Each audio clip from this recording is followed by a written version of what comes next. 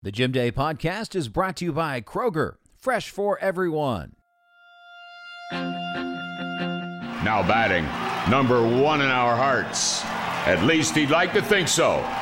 It's the Jim Day Podcast.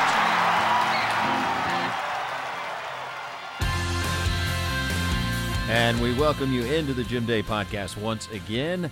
We appreciate you clicking on us, downloading us. We hope you subscribe, you'll rate and review, and we hope you are hanging tough out there. We've got another walk back in time here today because when he came to the Reds, all of a sudden, man, that ERA was nice. And he was one of the wily vets that was a pleasure to be around. Let's welcome in David Weathers. David, how you doing, man?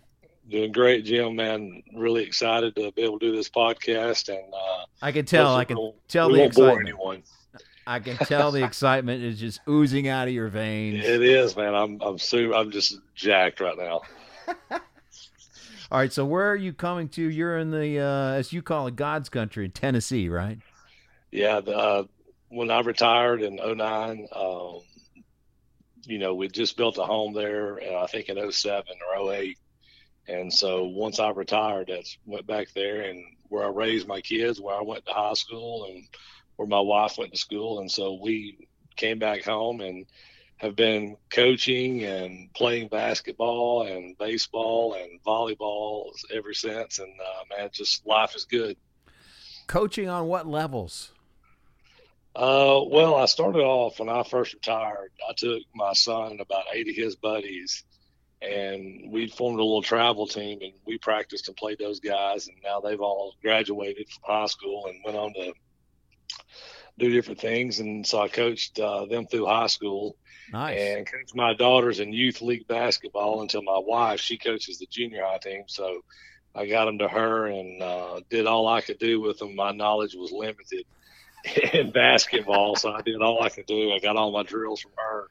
And so it was a blast. And I'll tell you, the greatest thing about the youth sports that some of these people are missing today is we had so much fun, getting better, obviously, and practicing the right things. But we had so much fun with those kids. And, man, it was truly a blessing being around with all of them. And that's the levels I coached. And I'm still coaching after Ryan graduated in 2018. I still am an assistant coach for the high school baseball team where I went to school. And I can't miss the fact that, Jim, we won in 2017. We won the only baseball state championship at our school.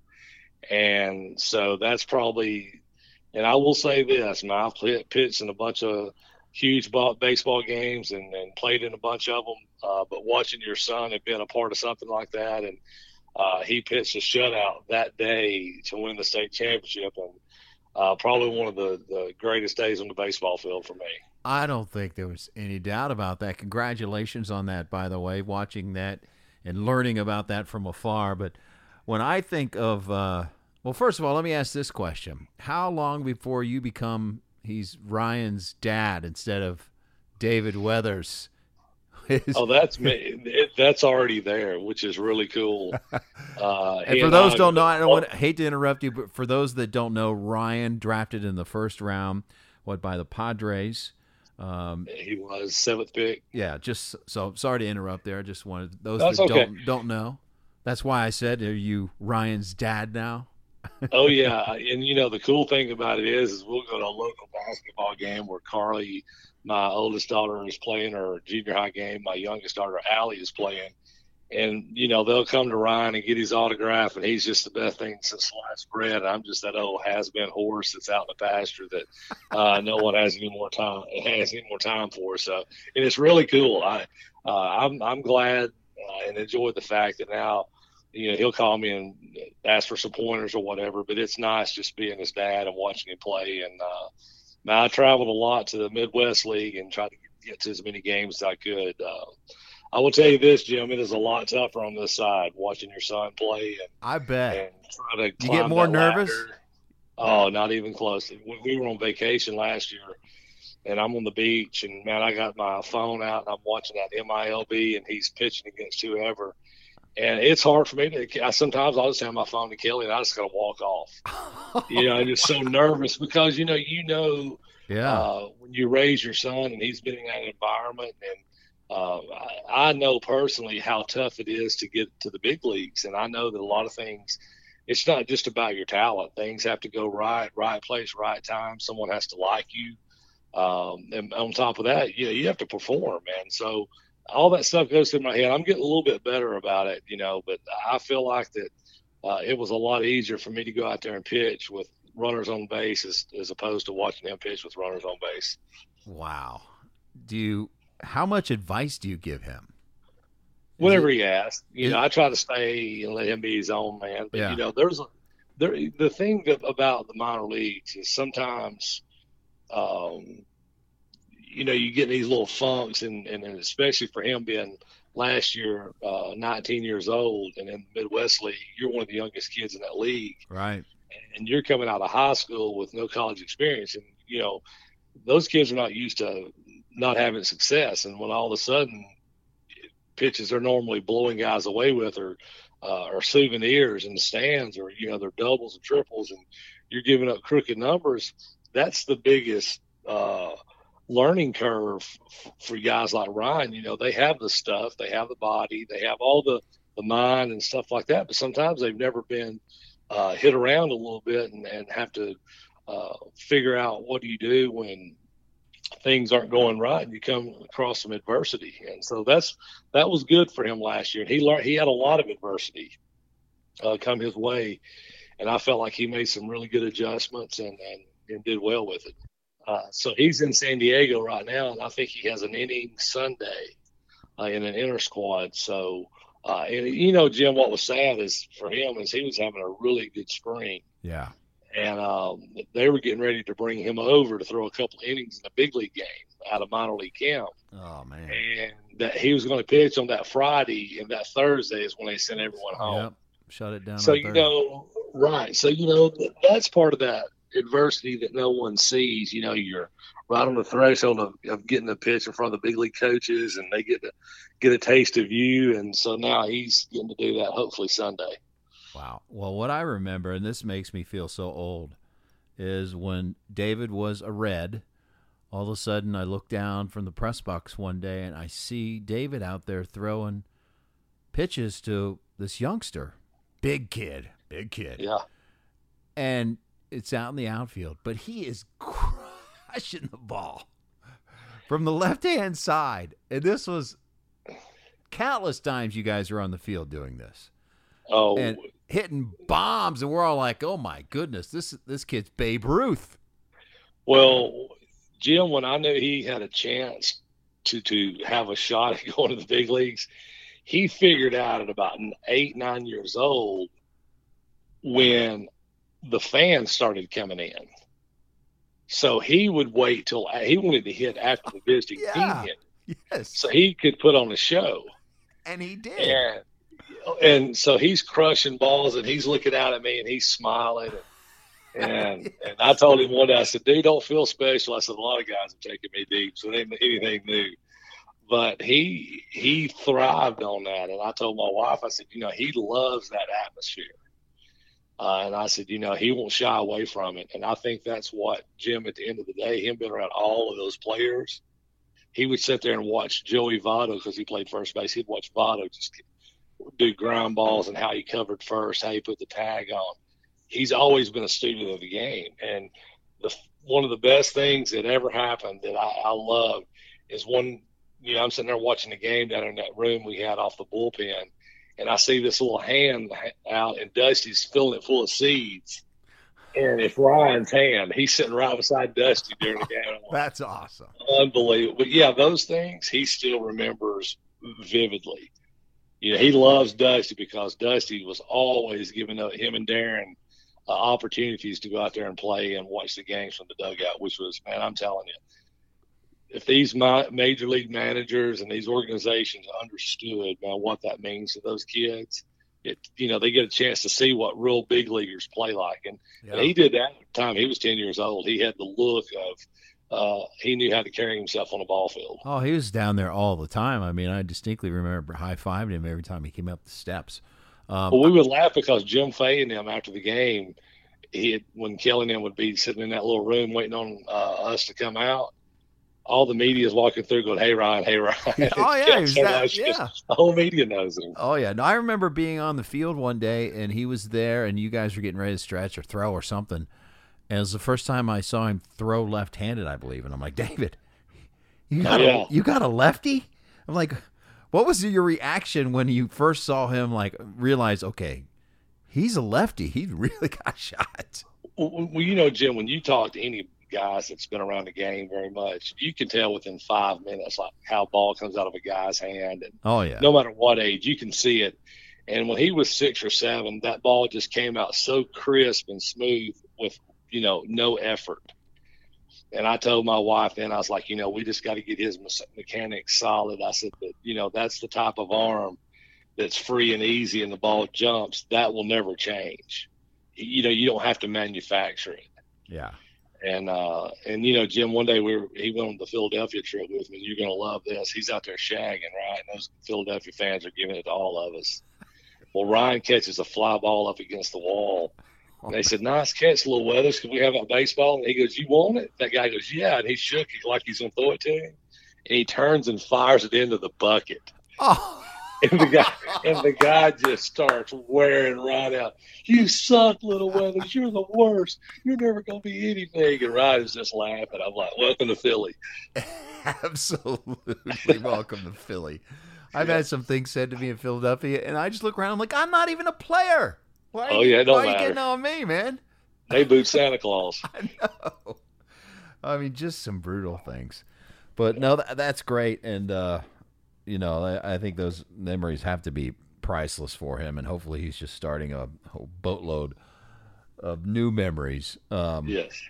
But it was very cool. You were always, gosh, how many years did you have? You have 19 years in the big league service years? I wound up having right at 17. Service time? Service time. And I wound up having between minor leagues and major leagues, I played from 88 to 2009. So it wound up being right at 22 years total. That's quite the pension. Well, it is. And I'm going to tell you, it's quite the arthritis too, in the bones. And but you don't realize how fast, and that's the reason I've told Ryan to try to enjoy all of this. I started in 1988, and Jim, 2009 was a blur. That's crazy. Yeah. 22 years of playing, but it seemed like it was 2 years when it was over with. Yeah. Yeah.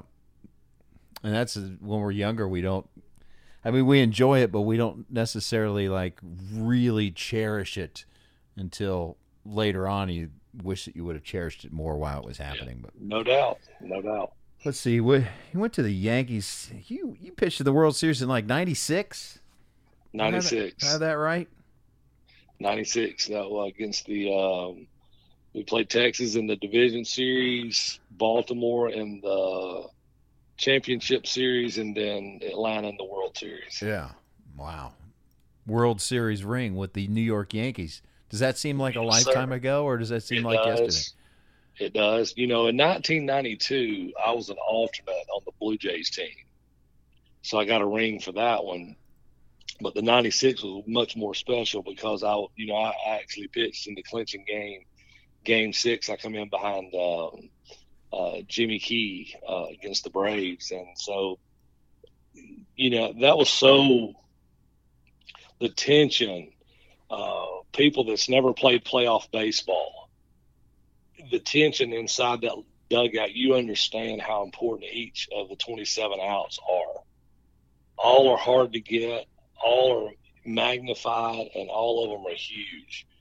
And that whole run in Texas, they should have been up on us 2-0, 2 games to none, and they threw a ball away and we scored to win the game. But every series was tough. Even though I think we took Baltimore in 5, every game was nip and tuck. And then you get to the World Series, we go down 2-0 to Atlanta, fight back. Pettit has that unbelievable 1-0 game against Smoltz. We turned around and we beat Glavin or beat Avery, and then wound up beating Maddox in Game 6. And that experience is just unreal. I've just never been a part of something that was so special, because that was the first championship that brought the Yankees kind of back into the fray of being contenders every year.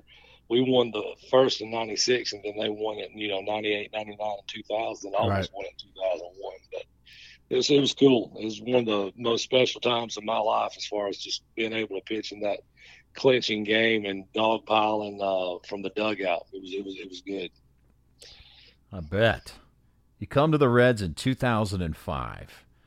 Now, when you came to the Reds, did something change with you mechanically, or was it because you were just a wily veteran and you had learned how to pitch? I'm talking about your ERA. You had sub-4 ERA your entire time with the Reds, 05 to 08. Had 33. 09. Yeah, 09. Had 33 saves in 2007. And the ERA was solid. What was the difference when you were a Red?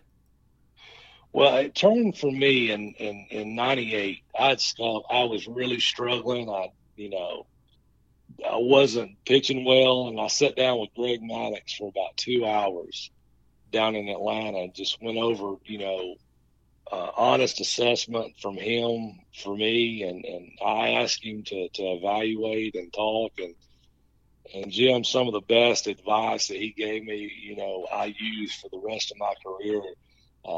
And when he was telling me, no matter what, you're throwing strike one, and trust your stuff, all the things you hear from all these people. But when he started talking to me about, the sequences and all this kind of stuff, that was great. But the one thing he said is your plan never changes. No matter what, strike one and go from there. But your plan is always the same every time you pitch. And see, I'd never been like that. And so when I started executing that, 98 started off rough, but I stayed with the program, started with the Reds, and had one or two bad outings, and had a really good year. But I had two bad outings, and, Jim Bowden wanted to make a move. And it wasn't that I was throwing bad. I was throwing the ball really well. But those two outings were deadly. And so he sent me out. But when I went to the Brewers, I picked right back up. And when I got with the Brewers from 98 to 09, I figured out myself and how I needed to attack, how I needed to prepare. And once I got to the Reds in 05, I had my first 2 or 3 outings were unbelievably bad. And of course, Marty, who I love dearly, Marty goes, "This has been a titanic struggle, to say the least, and an epic failure." And he was right. I'd had 3 outings. The sky had fallen, and but I stayed with that plan. And I promise you, Jim, after that outing, for the rest of that year and for the rest of the time in Cincinnati, which is a hitter's ballpark, I just stayed with my plan, and it works. You got to believe in yourself, and I felt like I had the best 88-mile-an-hour fastball in the game. Wow, that's what I loved. You knew how to pitch, man. I mean, you were not a thrower; you were a pitcher. Yeah, and I enjoyed getting outs. Knowing that my stuff was not electric and all that, but I could still get out there and put the zeros up. How fondly do you look back on your time with the Reds? I mean, you got a lot of uniforms on your belt. Everybody asked me, where's your favorite place to play? And without a doubt, it was Cincinnati. When I retired, until Ron got drafted with San Diego, we, as our family, had adopted that as the team that we followed, that we liked. Really? Cool. And the Reds is, as our family still, it'll always have a special place, because my daughters, were young there and raised there, and we just enjoyed everything. I loved all the clubhouse guys. Rick Stowe and I still stay in contact with one another, and I just enjoyed every part of that. And I'll tell you, Jim, when they traded me to the Brewers, you weren't happy. That was a devastating. Well, I'm going to tell you something. It wasn't that I wasn't happy, and it wasn't that I was mad. I was devastated. And I'm not going to tell you who I had the conversation with, but I had a conversation 4 days earlier that I was retiring after this season, and I wanted to retire a Red. And I was told that's going to happen. And it was a very higher up that I trusted. And 3 days later, we landed in San Francisco. I'm out there playing catch. And they come and get me and tell me I'd been traded to the Brewers. And I was devastated. And matter of fact, I told them, I said, I'm not reporting. That they just wasted whatever, which has probably turned out to be a fungo and a rosin bag. But, I was like, I'm not going. That's how much I enjoyed Cincinnati. I wanted to retire there. I wanted that to be the last place I ever played. And, as players sometimes, it was hard for me to get over because I felt like I'd been promised that. And, things in life sometimes don't work out. But just to answer your question, that's how much we enjoyed Cincinnati. Wow. Well, hopefully you're a little bit over it now. And, I am. I mean, I love coming back. And, Kelly and I, once our kids are grown and we have a little more time and stuff, we love coming and watching. She loves watching baseball as much as I do. And, we'll make sure we get back up there. But, yeah, for sure that my time in Cincinnati is one of the best times of my career for sure. Who are some of your time in Cincinnati, or some of your former teammates who are the teammates that first come to mind? Aaron Harang and I still, we're in contact. When Ryan went and signed in San Diego, we went out there and spent, the day or so with him and Jen and their family. Aaron's probably one of my best friends in life. And so we stay in contact with each other. Junior, we always had a good time, and me and him talked to each other several times, and saw Dunner on he has a travel ball team out of Houston, and saw him in Atlanta 2 or 3 times, and it was funny watching him coach. I bet those guys really stick out. But Chris Hammond played there. Danny Graves. I mean, there's so many. I had so many good teammates. I love Johnny Cueto. Vokey. All those guys were just Ron Frill. God bless his soul. But he was one of my favorite teammates. LaRue. I love Cowboy. And I do have a story about him. LaRue? It's not really rated R, but it's in that neighborhood. Well, lay it on us. Jim, it's one of the funniest things I've ever been a part of on the bus. All right, so we fly in from wherever, but we're flying into Chicago. I want to say we were coming in from Colorado. It was a solid flight where he'd got tanked pretty good. And so he gets on the bus in Chicago, and our AC is broken. And it is 1,000 degrees when we get there, because we'd had a day game in Colorado, and it was still like 6 o'clock when we got there. And so LaRue just gets buck naked. All he has on is his cowboy boots. Well, we're going down I-80, the Kennedy Expressway. Dunner just pops that hatch open up top, and throws LaRue's clothes out on the road. Oh, no. So the bussy starts to pull over, right? And LaRue thinks he's in trouble because he's naked. And his rear end was as red as a tomato, where everybody was just smacking his rear end as he walked up the aisle. And so he thinks he's in trouble. Well, the bussy's pulling over to sit there and let them come fix our AC. And we're like, no way, Hoss, get us to the hotel. We can survive it. Well, LaRue's looking for his clothes. No clothes anywhere. And I forget what he had to wear, but when he walked off, he had no clothes. So when he walked off of that bus to go get his luggage and go to his room in Chicago, I can't remember what he had on, but it was like a little shirt or something somebody gave him to pull around him. And but it was so funny because, he's the cowboy. Oh, yeah. And I'm telling you, Jim, it was when Dunner popped that hatch and there with those clothes, I'm like, oh, my God. Did he ever figure out it was done? That did it? Dunner told him. He said, don't take them off and you won't lose them.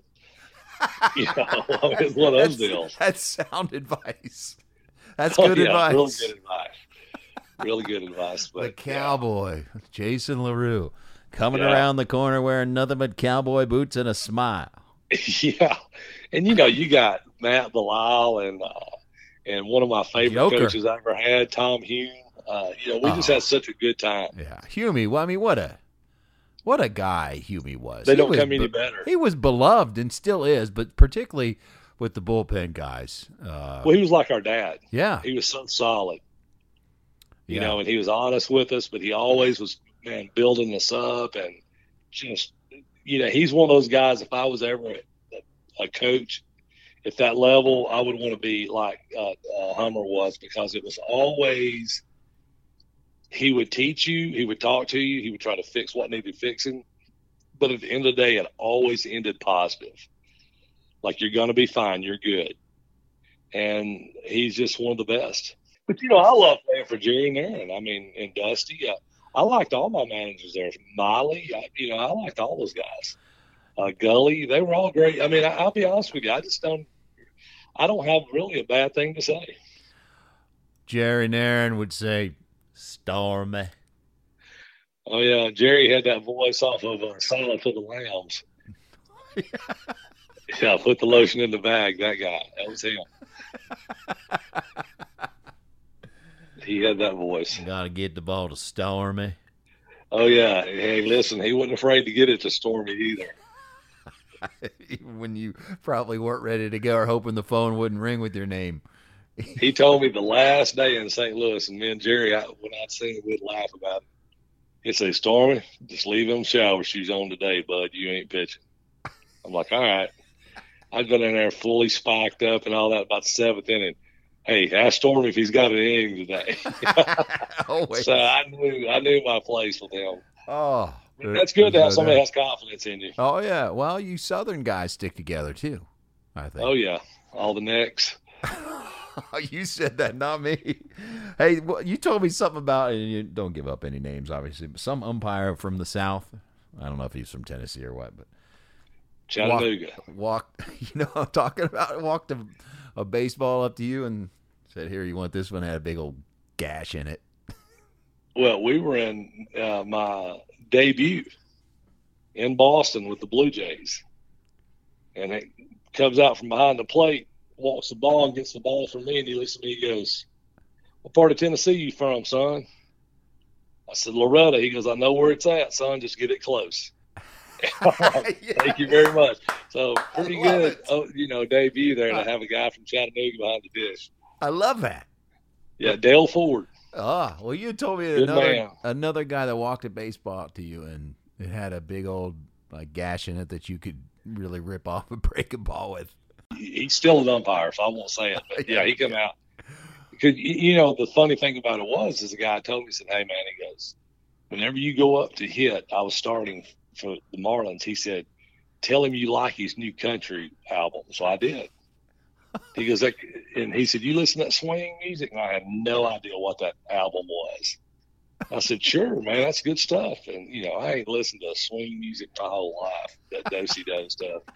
And man, from then on, my whole career, he was great to me. And he's the one that walked the ball. I said, "You want a good one or the one with the scuff?" I said, "Which one do you think?" He goes, "Here you go." And he gave me the scuff ball. That's beautiful.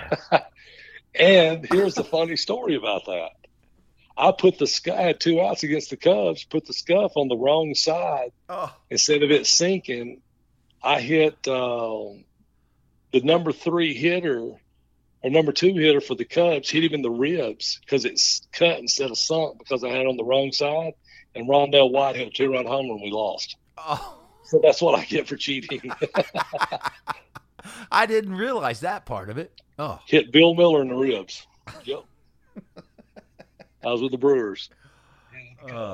Was there a guy that was Hall of Fame caliber, a really good hitter that you just owned without me looking it up? Is there anyone? Well, I don't know if I had enough at bats against a couple of guys, but I know Jeter was 0 for 7 or 8 with 5 or 6 strikeouts. Wade Boggs, I handled really well. And those, both those guys. I'll tell you, the one guy that I never wanted to face was Tony Gwynn. Him and Bonds and those guys, they just wore me out. Well, you're not the only one. But I'm trying to think of somebody else but those guys stick out in my mind because, both are Hall of Famers. Yeah. And I just remember the first time I was facing Wade Boggs, I'm like, man, I can't believe, I'm facing stinking Wade Boggs. But, I never had any trouble with him. Did really well. Wow. Let's see. I'm trying to think of your pitch repertoire. Sinker, slider, changeup. Sinker, slider. Because I thought in my mind, like, I don't think he threw many fastballs. No, I would occasionally straighten one out, to a spot, but I was 95% sinkers and slider and changeup. Do you have recollections of how cool of a cat Dusty Baker was? Oh yeah, it's funny you asked that. We were talking today or yesterday with some people at a ball game, and we were talking about, sometimes when you meet your hero, it's not a good thing. And Dusty was always, when I was growing up, he was your guy. He was my guy. And so when I got to the National League, and the first time he and our paths crossed was in San Francisco, and I went up to him and introduced myself and told him that, man, I got him to sign 2 or 3 cards. And I told him how much of a fan I was of his, and that he was my guy growing up. I was a huge Dodgers fan.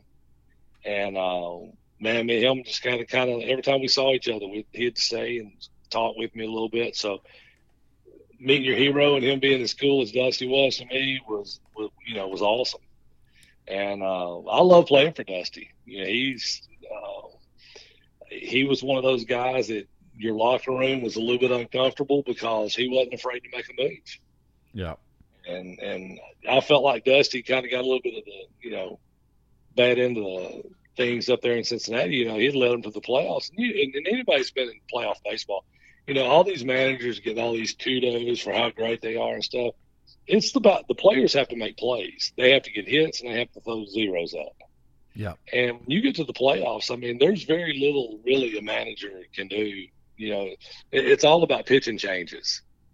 The great managers know when to take a guy out and who to put in, and the other ones that kind of can't get over the hump, maybe leave him in there for a hit or two long or whatever. But that's your biggest deal as a coach is how you run your pitching staff.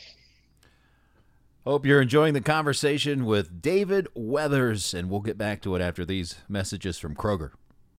Baseball sounds great, right? We're already thinking about our favorite stadium snacks to munch on during a Reds game. Sour Patch Kids is one of the classics. First they're sour, then they're sweet, and they're always delicious. Between the 5 flavors, of course, we all prefer Red Berry for obvious reasons, but hey, the other ones are pretty good too. Get some for the next game to munch on. Sour Patch Kids. Sour, sweet, gone.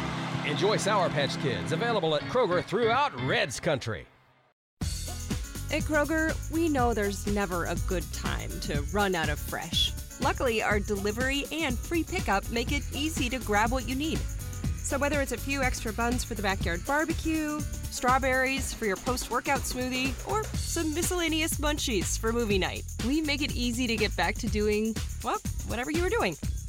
Get what you need right when you need it with delivery and free pickup from Kroger. Kroger, fresh for everyone. All right, we're back with Stormy Weathers. I'm looking at pictures from the time you were a Red, all-time rosters. I'm just going to throw out some names. Bronson Arroyo.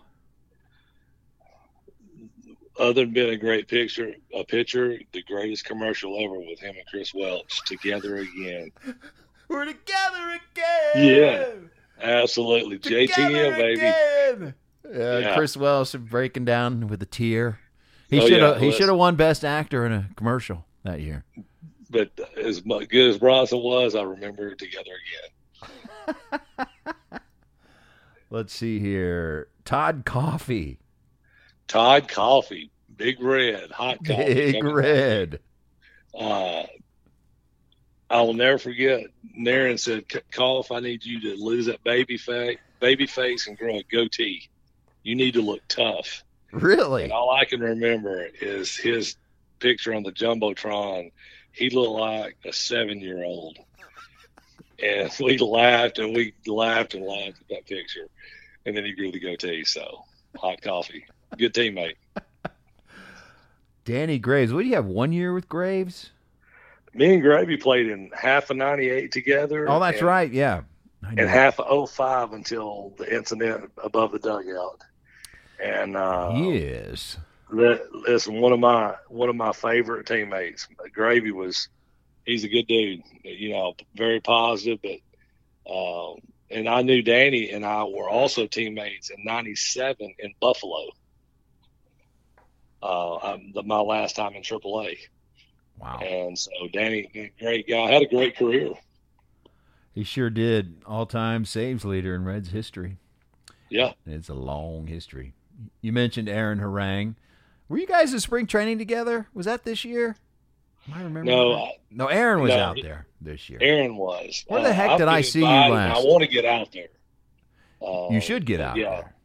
Oh, I do. I want to get back out there. I want to, do fantasy camp and all that. And but yeah, Aaron, he and I, man, we played golf probably 4 out of 5 days on the road together, and ate lunch and dinner together almost every day. And it got to a point where Jen and Kelly were like, they felt like we were cheating on them because we were hanging out so much. But great guy. I'm looking at these names. Gary Majeski. Tex. Tex is what you called him? Yeah, but off of that movie. Do you remember Forrest Gump, the guy that was with Jenny and told her to get on the bus? Yeah. That's Tex, so we always called him Tex. We called him Jiffy Lube. There's 1,000 names for Majeski. Yeah, because there was one day we did an interview, and it literally looked like he'd just got off work at the Jiffy Lube. Oh, yeah, that's him. So, landlord, there's a bunch of them. Kent Merker. Probably the guy I stay in contact with the most. He's really? Ryan's agent. Yep. Yeah. Oh, yeah. Why didn't he put and that? He works for Excel. But Casey now, Close? With Casey. Now, me and Merck, tied, man, I mean, I'm going to say top 2 or 3 teammate of all time. And one of my we had so much we sat down there and talked for 9 innings, and just one of my favorite teammates ever. Just he really helped me as a pitcher. He did a little bit of everything, and he was really good to the young guys. But man, me and him, we just from the first day on, we hit it off. Funny guy. You guys. Oh, he's not only funny, but so educated. Yeah. So smart. He would do those crossword puzzles. The Sunday New York Times one, like the creme de la creme. Well, he would do the Chicago one on Sunday that had it just had a square, and you had to read the clues and draw your squares yourself and color them in. And he could do that one in 25 minutes. Smart guy. Yes. Brilliant guy. Funny guy. Good pitcher. Well, I got a funny story on him if you want to hear it. Well, heck yeah. We're in Houston. This is another funny bus ride. We're in Houston. It's 2 or 3 in the morning. And our bus driver is just jacked. Got the driver's gloves on. Big old dude.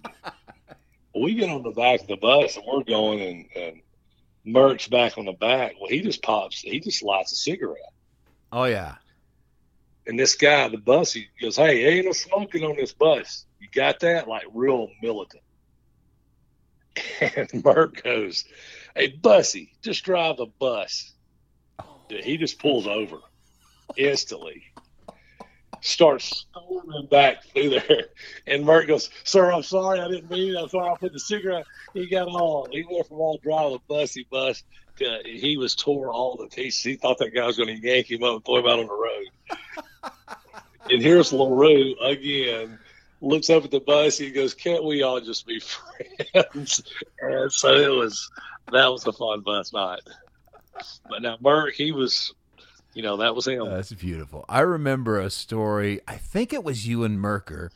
You were walking on Wrigley Field with one of the rookies who wasn't the sharpest knife in the drawer, And you know how they hung the flags of the retired, players that they'd have like Banks up there, Santo. Yep. Well, they had Williams up there, and I think they had a pitcher named Williams starting. He's like, they did. And the rookie was like, "Oh, it's pretty cool that they put the name of the starting pitcher on the flag up there." And Merker, without batting an eye, saying, "Yeah, Santo's going on Saturday and Banks on Sunday." Yeah, we were in the bullpen at Wrigley, and the guy that you're talking about looked up and he looked at the left field pole, looked at the right field pole, looked back to the left field and back to the right, and he goes, like that light bulb moment. Like, that's pretty cool.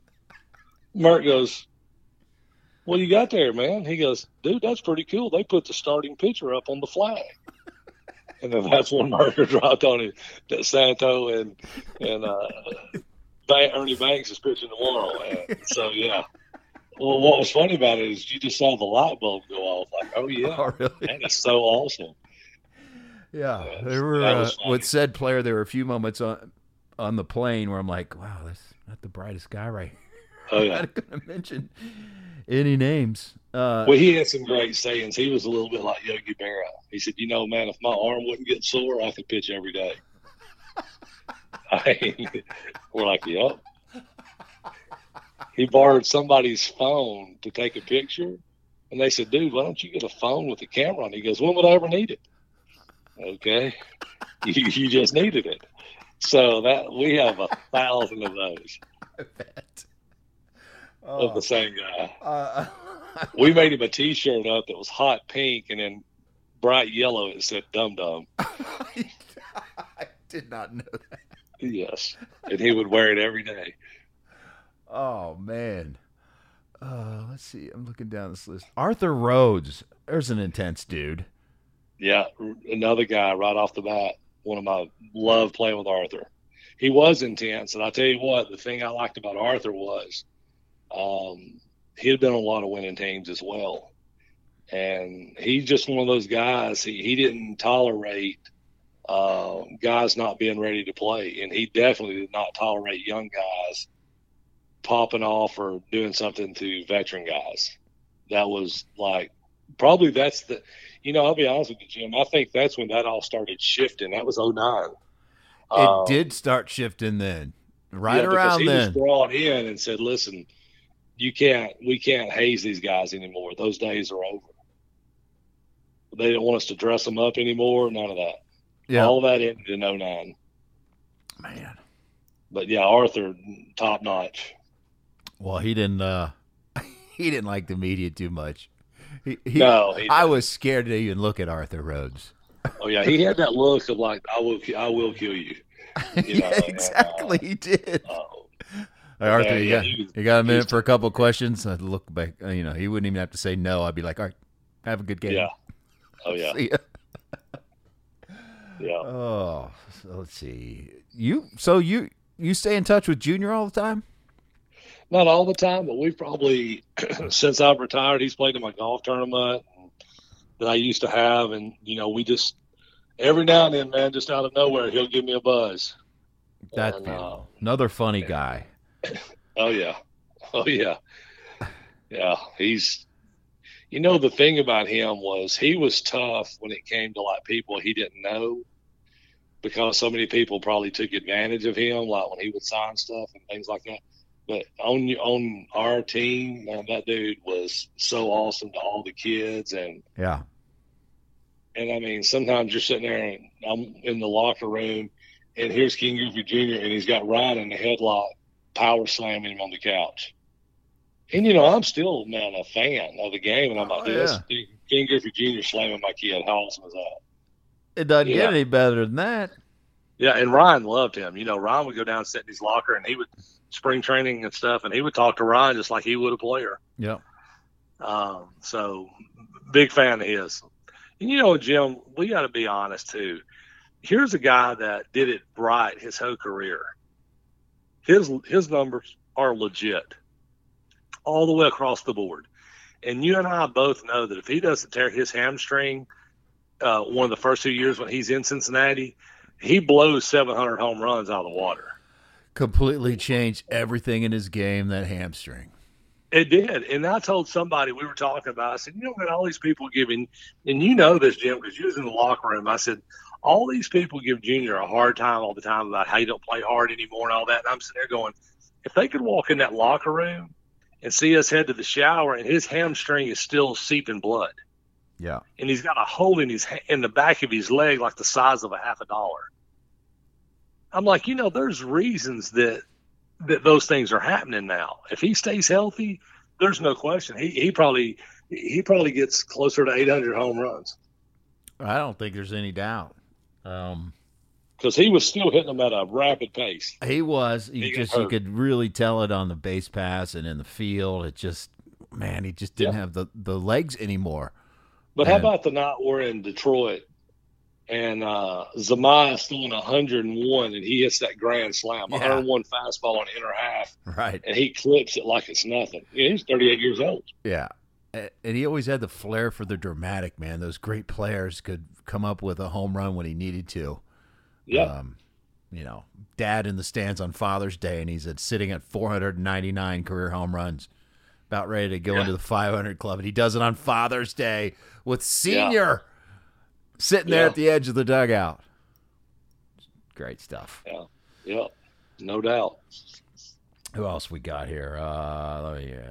Dunner had to be just a hoot to be around. I mean, you've mentioned him on this podcast, but that whole group want to talk about. Like when I would go to spring I used to have more fun covering those teams in spring training, and they weren't necessarily winning teams, and I did the winning teams because of the characters. You guys were half nuts, which was great for my purposes.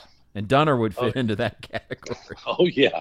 He's definitely listen, all these guys, they're all in my – like I said, all those guys are in my top 10. I mean, we spent so much – spending 5 years together in spring trainings and all those things, man, you just get close with the group.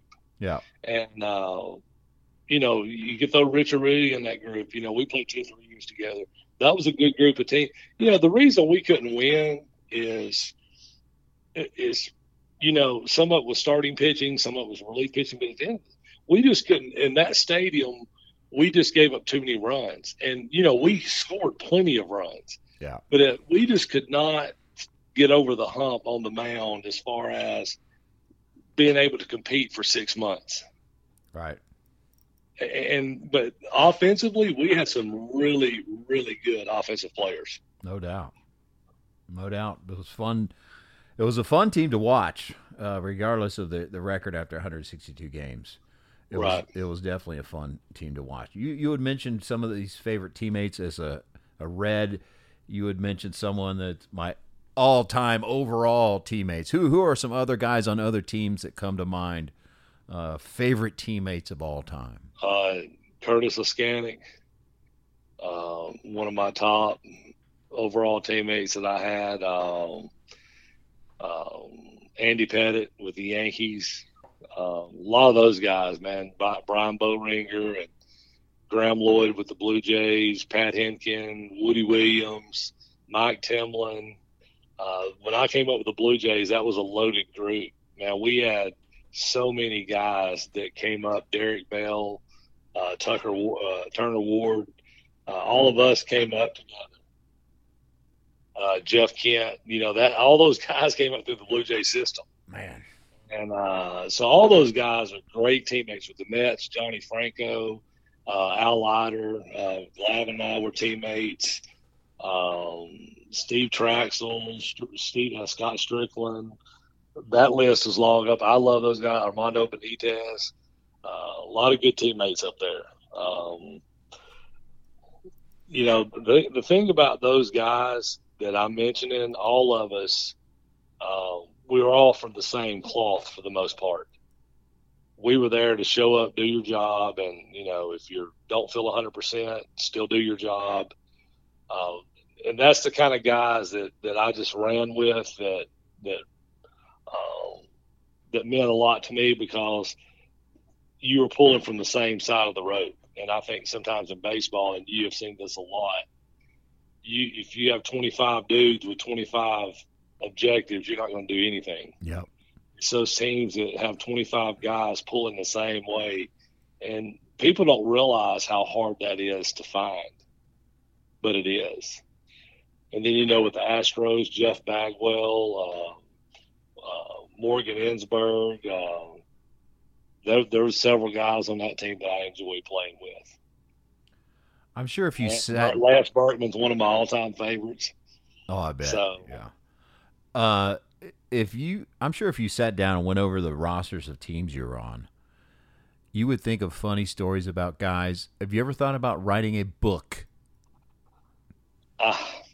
I've had a guy, Kelly says to me all the time, she goes, David, you should write a book just on a myriad of topics, as far as how coming up through the minor leagues, how to, survive, making it to the big leagues and how hard that was.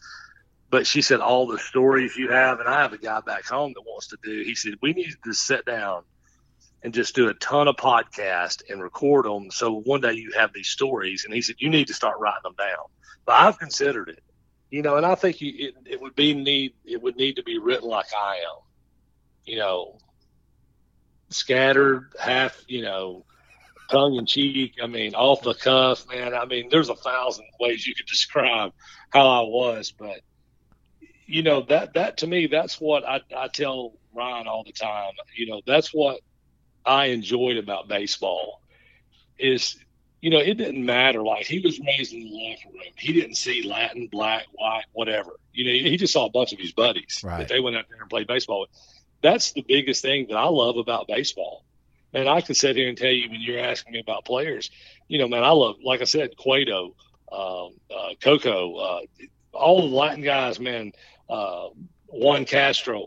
I was as tight with those guys, Eddie Guardado, Kyle Loesch, man. We were all so tight that baseball really is one of those sports. It's unlike a lot of sports.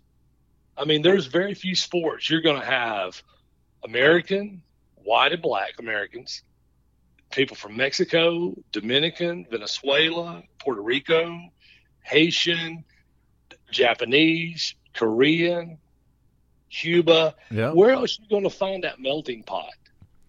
And so that is the thing I loved about my time in the game is I just got to meet so many people.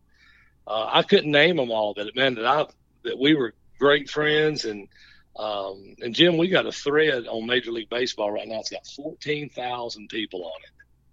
That's ex-players. And really? Man, we keep up with each other, and it's Is this via text or this Facebook, or it's a Facebook. It's Facebook. And you'll click on there and it'll say, hey, I think the other count I saw the other day was like 13,800 something members. And it's all former Major League Baseball players? Or minor, professional, minor league. Yeah. And then I'm on one that they just started that has 2,000. Kirk Bavakwa started it. That it has 2,000, and you have to be a Major League player to be on it. Service time. Kirk Bavakwa. Yeah. Tommy, so, those things you never forget. And it's such a great fraternity. And I think that's why a lot of players today don't understand the history of the game like they should. These guys are making money, and lots of it, because of the guys before them. Yeah. And you got to stand in the gap for the guys coming behind you. Yeah. And that's the greatest thing about baseball. We could sit here and I could probably mention another 200 players that I enjoyed playing with. In 22 years, and all the minor league teams I played on, and all the big league teams I played on, all the players I played with, Jim, I can honestly say on one hand, I can name you the guys that I just did not care for. Wow. That I thought were selfish and just couldn't stand them. And, wow. It's a different group of men. And obviously some of that might have changed, but I'm just saying until 2009. And you're around it. Baseball players, I call it, we're just a bunch of bums. We're T-shirt, shorts. Not most guys are not flashy. Yeah. And you just, and it's the greatest game ever made. Amen. Yeah, and I'm glad I got the what I call the tail end of the, well, I don't want to say the actual name I have for it, but Right. I hear you. you know, when you say back in the day or old school type of baseball, it was you around that time. That was the end of that breed, if you will. It has changed a little bit, and hey, you know, I'm all for change. Well, the things that went on when I got called up in '91 for sure would not be allowed today. No, I'll never forget. I walked in the locker room my first day ever in Toronto. We got called up on the road. So we were in Boston, and after 3 games, went back to Toronto. And I've never been in Toronto, so I go in there and I walk in the locker room like at 12 o'clock, and I look, and Jeff Ross, the equipment guy, had put me between Mookie Wilson and I can't even think of his name now. Played center field, Devon White. And I look up there, and I'm like, crap, you know. Sure enough, I'm in the dress. Well, I can feel 2 sets of eyes looking at me. yeah, And I look to my right, and Mookie's looking down at me. And I look to my left, Devo is. And all of a sudden they go, Jeff Ross, come here. And I'm like, crap. You know, I just want to be quiet. I don't even know. I don't want anyone to know I'm even in this locker room. right. Now I'm going to be set out. And they're like, who put the white boy here? You know, and Devo's wearing me out. You know, he's from Jamaica. And I said, guys, I'll move if you want me to. And they're like, no, you're all right. But, you know, those things, man, no offense to that, but, you know, those guys were wearing me out for the rest of the year. I bet. You know, I mean, it never stopped. And those veterans were rough on us. I tell everybody, I never sat down on a flight my rookie year. You didn't sit down? They wouldn't allow you to sit down? No, we all served. They made the stewardesses sit down, and we had to serve all the food and stuff. Oh. And I'll never forget my first team party. I was so jacked, like, hey, man, Milwaukee and rookie and all this. Well, I walk in, and they gave me a shirt and something. I had to deal cards the whole night. You know what I mean? Like, you just didn't get to enjoy stuff. You were a rookie. Yeah. Just shut up, and we don't want to hear from you. They're not as hard on they rookies don't do that now. anymore. No, not as hard on them now. We weren't even allowed to ride on the team bus. You had to be arbitration eligible. Are you on the coach's bus? Yes. If you were not arbitration eligible, you could not ride on the team bus. Wow. There are no players on the coach's bus now. Yeah. They're all I used to love riding the coach's bus. I did that a lot. Yeah. You did, actually. Come to think of it. Me and Aaron the players almost rode the bus every time with the media. Yeah, the players would ride on theirs, particularly if they had a spouse on the trip. Yeah. You would ride on that. But you did solo, though, too. I do remember you. A lot. I did. Because, you know, as you get older, things change. You know, you don't want to hear all that riffraff all the time. Sometimes it's nice just to be quiet. But, you know, I used to like to talk to Marty a lot. And, you know, Marty he raked me over the coals as much as anybody in my career. And me and him talked about it, but it didn't bother me. I told Marty, I'm like, listen, dude, I know one thing, and I can't be a hypocrite. You're fair. You get everybody. But when I watch you getting guys, I agree with you. What you're saying, what everybody else is thinking. Right. So I know when you get on me, I know that I'm probably not where I need to be. And I think that's why he and I love doing his golf tournament. And, you know, I'm a huge Marty fan. Well, you know, as quickly as he was to get on guys, he would be that quick to praise players as well. And you're right. There was no one that was immune to it. That's the one thing. He didn't like big favorites. I mean, but I'll tell you what, though, Jim, he never avoided the locker room. Every day he was there. If you got something to say, there he is. Yep. And talked about that on this podcast before. Well, that's cool. I have to ask old Franchester Martin Brenneman about stormy weathers. Well, you know, and Jim, you and Marty and me and Ranger and Hatch and we all played a ton of golf together. Right. You know, we always played for Stanchia in San Francisco. Oh, yeah. Marty leave 4 tickets. He'd get 6 rounds of golf. Absolutely. That's people would say, is there anything better than being Marty Brenneman? I'm like, probably not, but it's pretty good being his friend. Yeah, I tell you this, he never 3-putted in his on a card. Oh, no. If he listens to this, he's going to crush me. You know what? I'm going to have to point it out. I think he is. He just picks and chooses where he listens, but I think he has listened before. So, Yeah. Well, listen, I'll put a zinger on him. You know, you've got Stroke Play, you've got the Stableford scoring system, and then you have the Brenneman scoring system. Yes. Which, you know, is a little different. And he's on speed dial too, by the way. Tee it up, let's go. Oh, there's no doubt. I mean, the fastest golfer ever. I mean, he didn't care how bad you ever, because, you know, he just doesn't care. Just play fast, though. I don't care. He'd pull those Sanders belt slacks up and just whack away. Oh yeah, he had the helmet hair back then too. Oh yeah, and he had Jeff Pecora in his back pocket. Old Pig had nothing for him. None of us really had anything for him, man. Still to this day, he still kills me. Still crushes me. Yeah. Even in retirement. Those are good times. They were good times, man. And I laugh and smile when I hear guys like you tell stories. And like you said, I was not a player, but being around it, I guess, as close as you can be without being a player or coach. It was just cool. So just the memories are great. And you're in there, and I appreciate you coming on and talking about some memories, the good old days. Well, I appreciate you having me. And anytime, Jim, you know, I still love the game and still watch it.